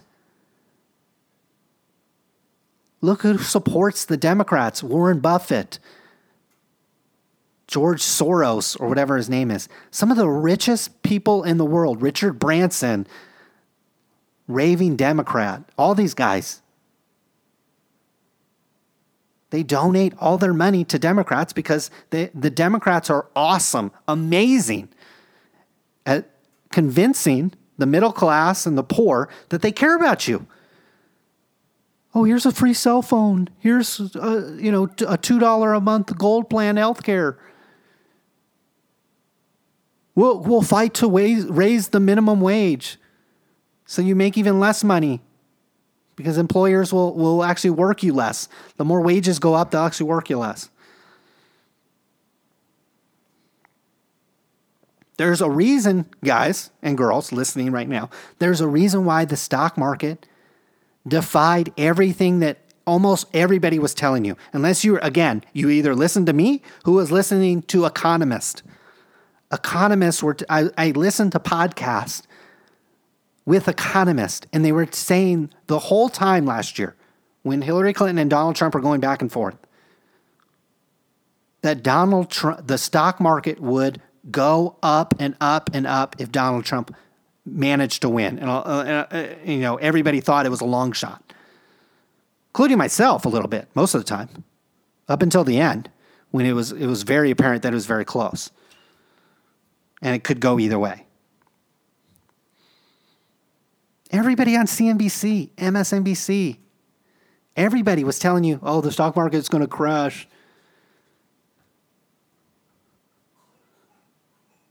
Whereas if you knew who to listen to, actually people that study taxes, study economics, They were telling you the exact opposite. And I'm telling you the facts right now. Donald Trump's tax plan can benefit you if you want it to. His economic policy can benefit you if you want it to. If you want to sit around and get on Twitter and complain and rant and rave and stick up for immigrants that you don't know, that you wouldn't invite into your house, if you want to stick up for those people, you want to stick up for transgenders and gay people and lesbians and black people and Mexicans and Asians, you want to have kumbaya hour with all of them, go ahead.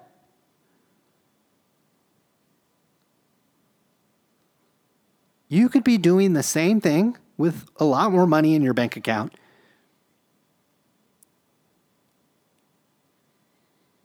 If you start listening to people that know the economy, that are tax experts, that know how to grow money, grow wealth, not some already wealthy commentator who's spewing liberal politics onto you because they know that's what you want to hear. I'd much rather be sitting at home with a loaded bank account, not worried about money, than be listening to some Rachel Maddow person tell me, oh God, isn't it great? We have, 50,000 immigrants from Zimbabwe coming in this year. Isn't it amazing that we don't travel ban these people? Maybe for some of you guys out there, you'd rather be sitting there eating a bag of peanuts for dinner, not knowing how you're going to pay your insurance or your cell phone bill or your next month rent. You'd rather be worrying about those 45,000 people coming in from Syria,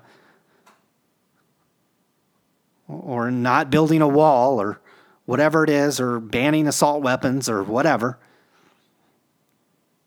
You're more worried about that.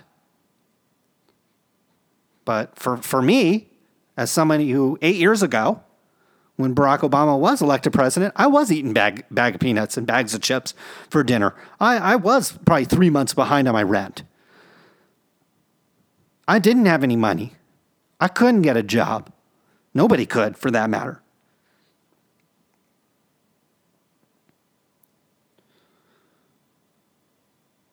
When I didn't have any money, I didn't listen to anchors on CNN about the economy, on taxes. I didn't turn on Rachel Maddow and learn how Barack Obama was going to turn my life around. I went to the library and bought books. I started watching Bloomberg and CNBC. That was when I started listening to podcasts about economics and the economy. I started taking interest in investing in the stock market that just happened to be crashing around the same time and going down tremendously month after month after month. And I remember opening up at the time it was called Share Builder. Now it's owned by Capital One Investing. Another Obama era thank you. You have Capital One absorbing, big banks like Capital One absorbing smaller companies like Share Builder. Consolidation within the industry. I remember starting my first Capital One, at that it was Share Builder. I remember starting my first account with $20. Okay. This was at a time when I probably only had maybe $60 in my bank account. I remember I actually remember depositing my first $20 and being like, wow, that's a lot of money. Wow, I could probably use that $20 for something else.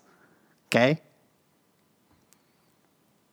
And I always say this, and I'm not joking, but it kind of represents what I've gone through over the last 8 years. But 8 years ago, 9 years ago, 8 years ago actually, I was driving a 1979 Mercedes that was my grandma's. And I wasn't even driving it because gas was $5.55 a gallon and I couldn't afford that. So I was really it was really parked in my driveway.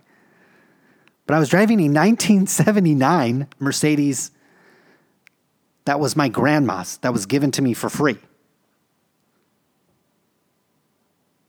I was living in an apartment to where I was probably 2 months behind on rent. And I do recall, I think I left and never paid it, okay? I probably had a $100 electricity bill that I never paid. I was that broke. Okay, 8 years later, and I had a job. The only time I had a job over those 8 years was for 3 months. For 3 months, I took a job at essentially a web marketing company. For 3 months. Only 3 months I've had a job over the last 8 years. 3 months I've worked at a job.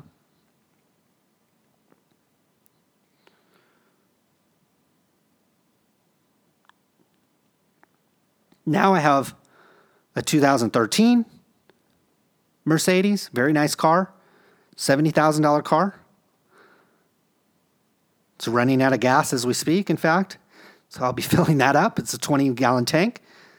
So at $3-4 a gallon, you can imagine how much that is to fill that up. Insurance is not cheap on it. I have to put tires on it soon. That's going to be $2,000. It's like $400 a tire. I live in a house that we purchased. I've spent well in excess of $30,000 since we've moved in here on floors, paint, roof, other things, furniture, TVs. I think I was sleeping on the couch 8 years ago. Sleeping on a couch somebody probably gave me for free. Now I sleep on a $3,000 mattress every night.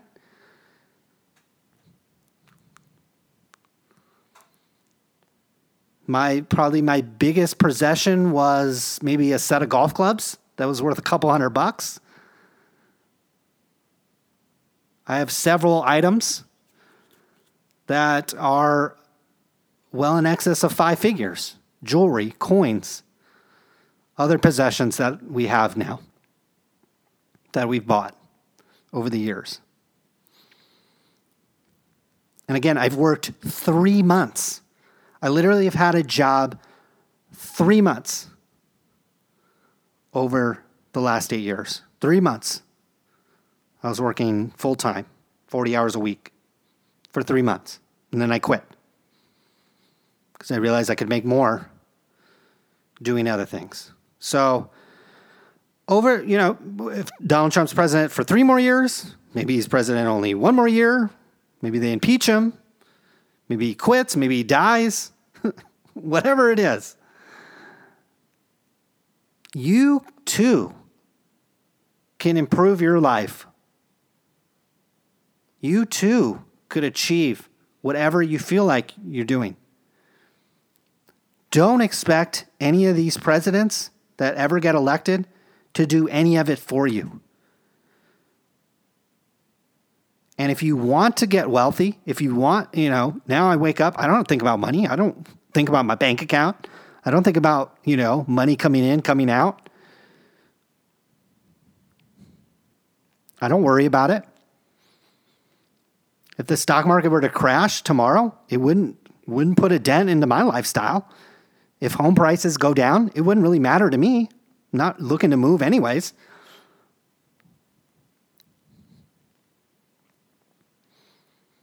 But my best advice is if you want to improve your life, if you're struggling financially, or if you want to do better financially, maybe you're not struggling, but you want to do better financially, don't listen to people with communications degrees.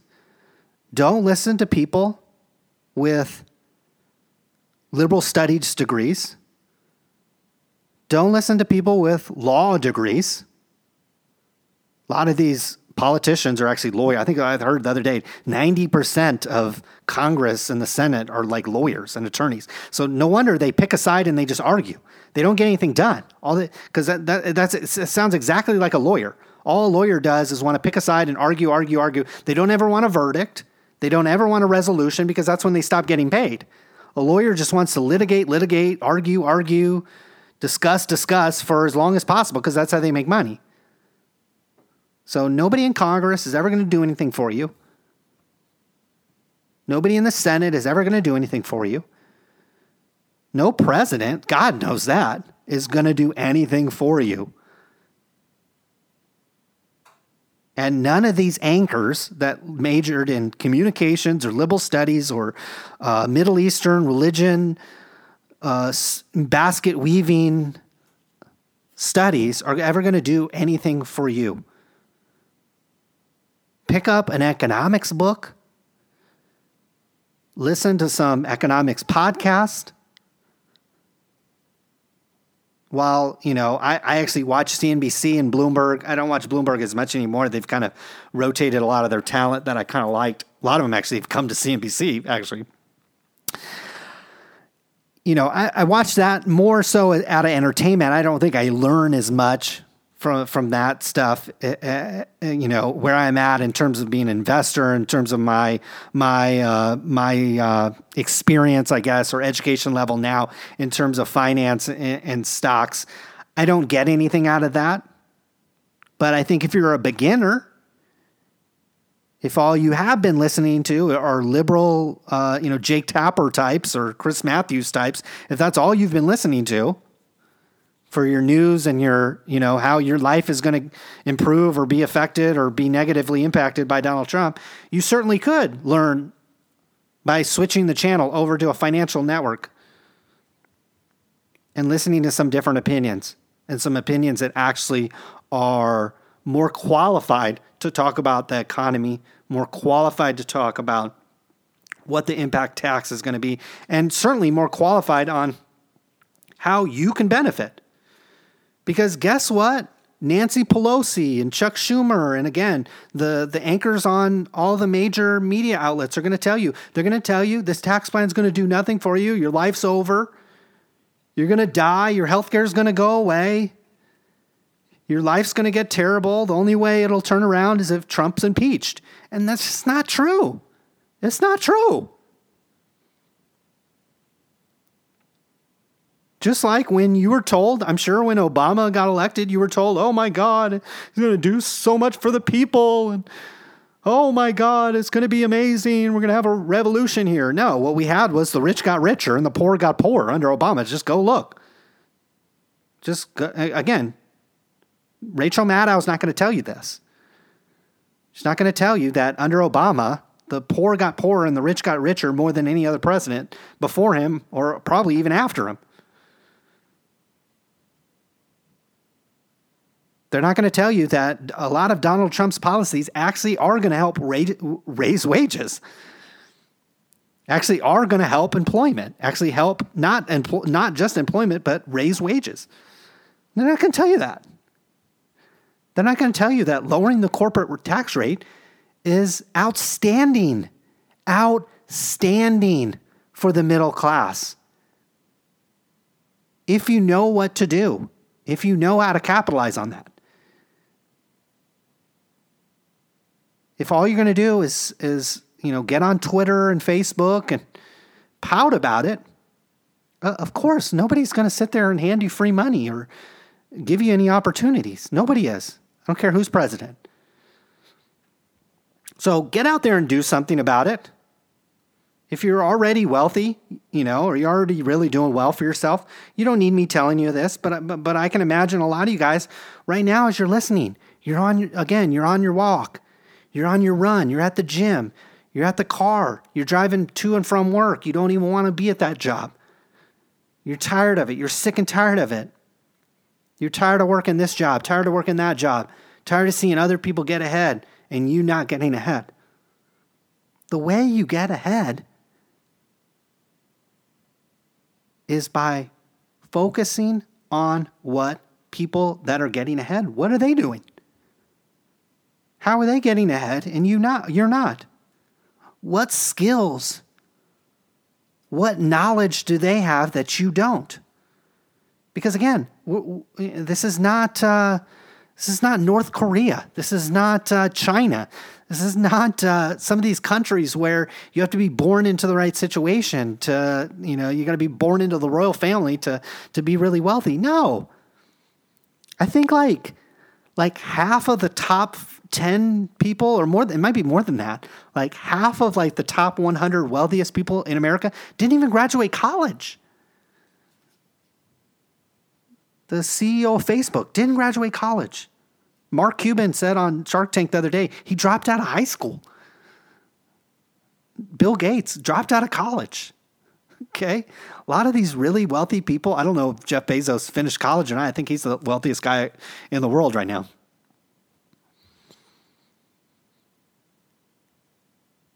What are they doing? What kind of skills do they have? What kind of knowledge do they have? A lot of these really wealthy people don't even like Trump. They're not aligned with him. So how are they continually to get ahead?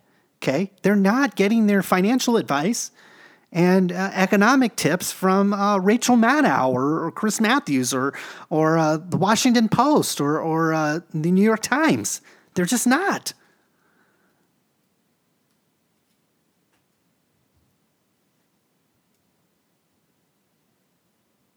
So hopefully over the next, again, however many years Trump's in office, 1 year, 2 years, 4 years, 8 years, I don't really know. But if you set some goals, set some, go to the library, get on some ebooks, watch YouTube. I don't really care what you have to do. Get some skills. Start figuring out ways you can make money. And go from there.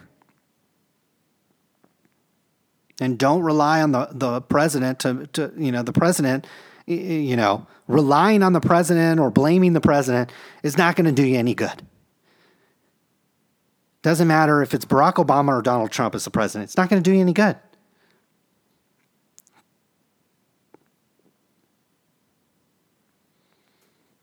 And I promise you, if you do that over the next, again, 4 years, 8 years, however many years it is, you're going to watch your life improve. And then maybe in 4 or 5, 6, 7 years, you can be like me and look back and say, wow, I never really even had a job.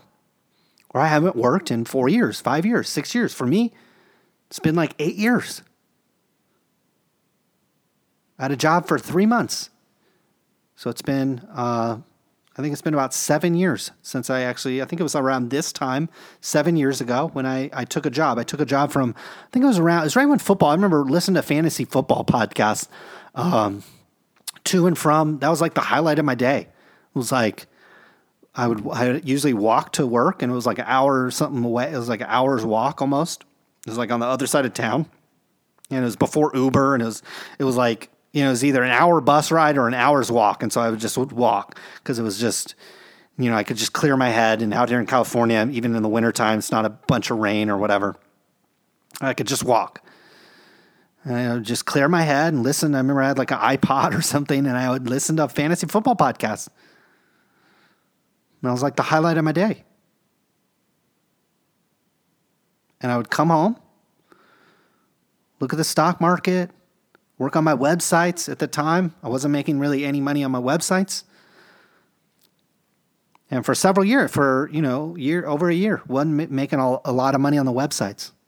And I had a lot of people tell me, oh, you should focus on your job or go back to school or do that. I had even family members, even my dad. But I never doubted what I was going to do, never doubted how I was going to make money.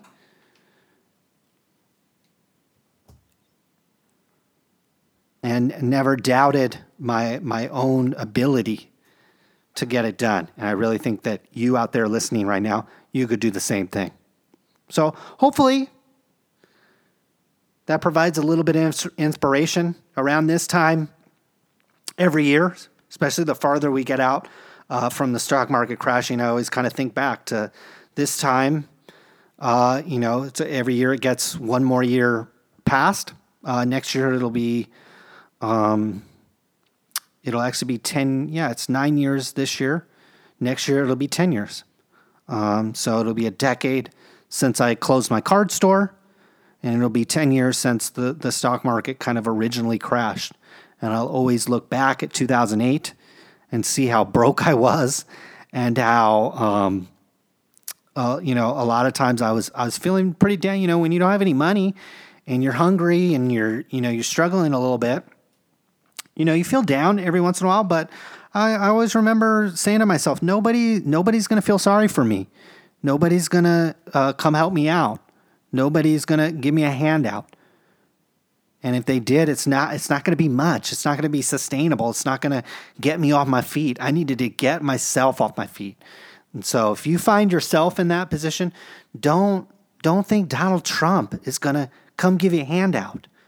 God knows he's not going to do that.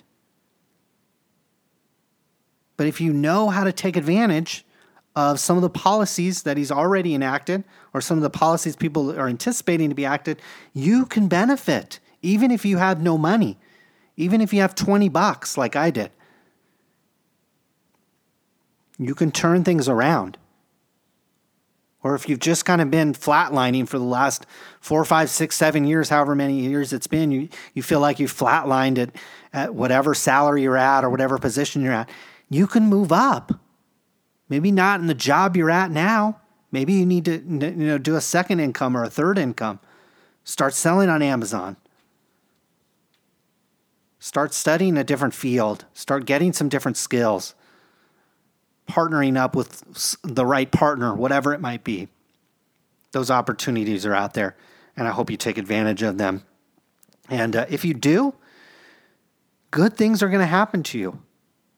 If you sit around and turn on Rachel Maddow and Chris Matthews and Jake Tapper and just listen to how terrible things are and how terrible it's going to get and how much you need to worry, well, guess what? That's probably what's going to happen to you. Things are probably going to get worse. Things are probably going to get worse for you. You're probably going to get broker. So you're a product of your own environment. And I truly believe you can make the most out of any situation. And even if you don't like Donald Trump's policies, you think he's crazy, you think he's a lunatic, you think he should stop tweeting, there's still a lot of things you can take advantage of. A lot of things you can really benefit from if you know what you're doing, know where to look, and focus on the positive and not just the negative. So hopefully that helps, not looking to help thousands of people or hundreds of people out with that message. But if one of you take that message to heart and turn things around, it would be pretty cool. So hopefully you guys enjoyed today's podcast. That does wrap it up for the entire show for everybody. Even though those of you that stuck through that segment, I do appreciate it. I do the Make America Great Again segment to give you a little bit of different perspective, because again, I realize I see a lot of. I actually read. God knows I don't watch MSNBC or CNN or any of these communication studies people that really are 100%. I think I saw the other day, Harvard did a study where it's like CNN and MSNBC, it's like 95% negative coverage. It's like, I don't want to watch that. God knows I don't want to watch negative coverage. I mean, again, you're a product of your own environment. If all you're doing is watching negative news, negative coverage, negative this on the economy, negative this and that, of course it's going to be negative. Of course you're going to be negative. So I don't need to expose myself to that. I'm turning on CNBC and every day they're basically dancing around on a new stock market high. So pay it to, again, you have half the mainstream media, or 90% of the mainstream media is telling you the world's going to hell, but look at the stock market. It's not telling you that. And if you listen to really intelligent people, they're going to tell you this stock market could have a long ways to go. Okay? Still a lot of legs left to it. Still a lot of opportunity there. Sure, it could go down at any time. A lot of things could happen. But we're not in a territory, we're not in a territory where, you really need to be overly concerned about, any kind of big market crash or big market downturn. Especially if we get tax reform, especially if we get more deregulation, especially if Trump has to go through any kind of impeachment process or something like that. Something like that will certainly derail the economy. But I try not to focus on stuff like that. Try to focus on the positive and try to focus on the good things that are going on, because there's a lot of them. And if you tune into the right sources and point yourself in the direction of positive, point yourself into a positive direction, positive things will happen to you. If you're pointing yourself into negative and focusing on that, well, I don't blame negative things that will happen to you, because that's what you chose. So you chose to listen to this full podcast, and I always appreciate that. Thank you so much for listening. I know a lot of you guys, or not a lot of you guys, but some of you guys might follow me on Twitter and see that I am negative on Twitter. I am a jackass on Twitter, but that's the character I like to play on there. That is the format that website or that social media network plays to. But if you want a little bit more positive, nature, you can always get at me on Facebook. I think it's facebook.com/sportscardradio. You can always email us at sportscardshow@gmail.com. You can always leave a comment. That's also a good way to get a hold of us. Leave a comment on our website, sportscardradio.com. And again, we hired somebody full-time to work on the website. So you will be seeing plenty of articles, plenty of things on there. You can always go and check that out, but you're not going to hurt my feelings if you don't. But until some other time, some other place, we'll be back. And hopefully you will be too. But until then, we are out of here.